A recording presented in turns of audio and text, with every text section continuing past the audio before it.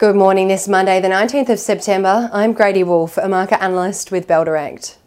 The Australian market closed sharply lower on Friday, down 1.52%, as inflation panic set in, causing investor confidence to tumble.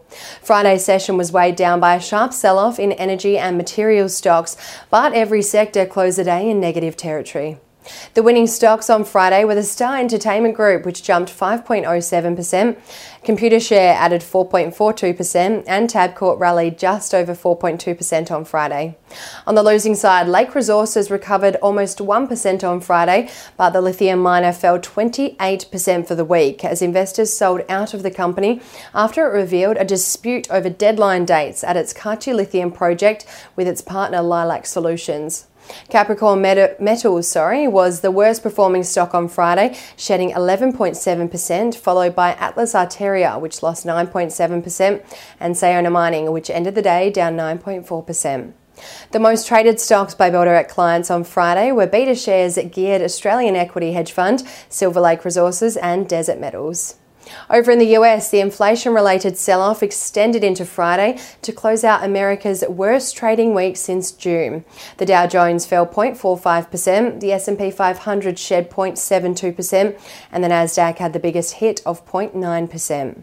Shares in FedEx plunged 21.4% on Friday in the company's worst ever session after the shipments company withdrew its full-year guidance and said it will implement cost-cutting initiatives to navigate softer global shipment volumes as the global market has significantly worsened. Following the news, shares in rivals UPS and XPO Logistics each dropped 4.5% and 4.7% respectively. The global market sell-off extended into the UK and Europe, with the FTSE 100 closing Friday's session 0.62% lower, while the CAC and DAX each lost 1.3% and 1.6% respectively. Locally today, the ASX futures are expecting the market to open just marginally lower, around 0.03% at 6,737 points, which is a sharp rise from Friday's sell-off. Stocks going ex-dividend today include Enero Group, ServiceStream, IPD Group and QBE Holdings, which could be a good opportunity to buy in if you've been thinking about these stocks, as stocks going ex-dividend generally trade a little bit lower on ex-dividend date. Taking a look at commodities, crude oil is trading flat this morning around $85 a barrel. Brent is up almost 1% at $91.7 a barrel. Natural gas is down 6.15%, but gold is up 0.7%, around $1,675 an ounce, and iron ore is down almost 3% to $101.5 a tonne.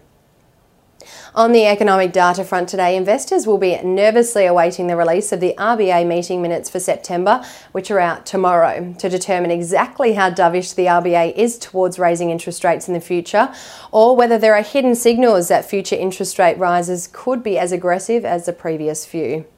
And to start the week off, let's dive into some trading ideas for your consideration. Trading Central has identified a bullish signal on the Star Entertainment Group following a short-term pattern forming over a 15-day period, which is the same time the upgraded price range between $3.04 and $3.08 may be achieved from the close of $2.90, according to standard principles of technical analysis. And Bell Potter has initiated coverage on OreCorp with a speculative buy rating on this stock and a price target of 84 cents per share, following the major de-risking event of the completion of the definitive feasibility study on the company's prime asset, the Nyanzaga Gold Project, and ahead of the key catalyst of project financing.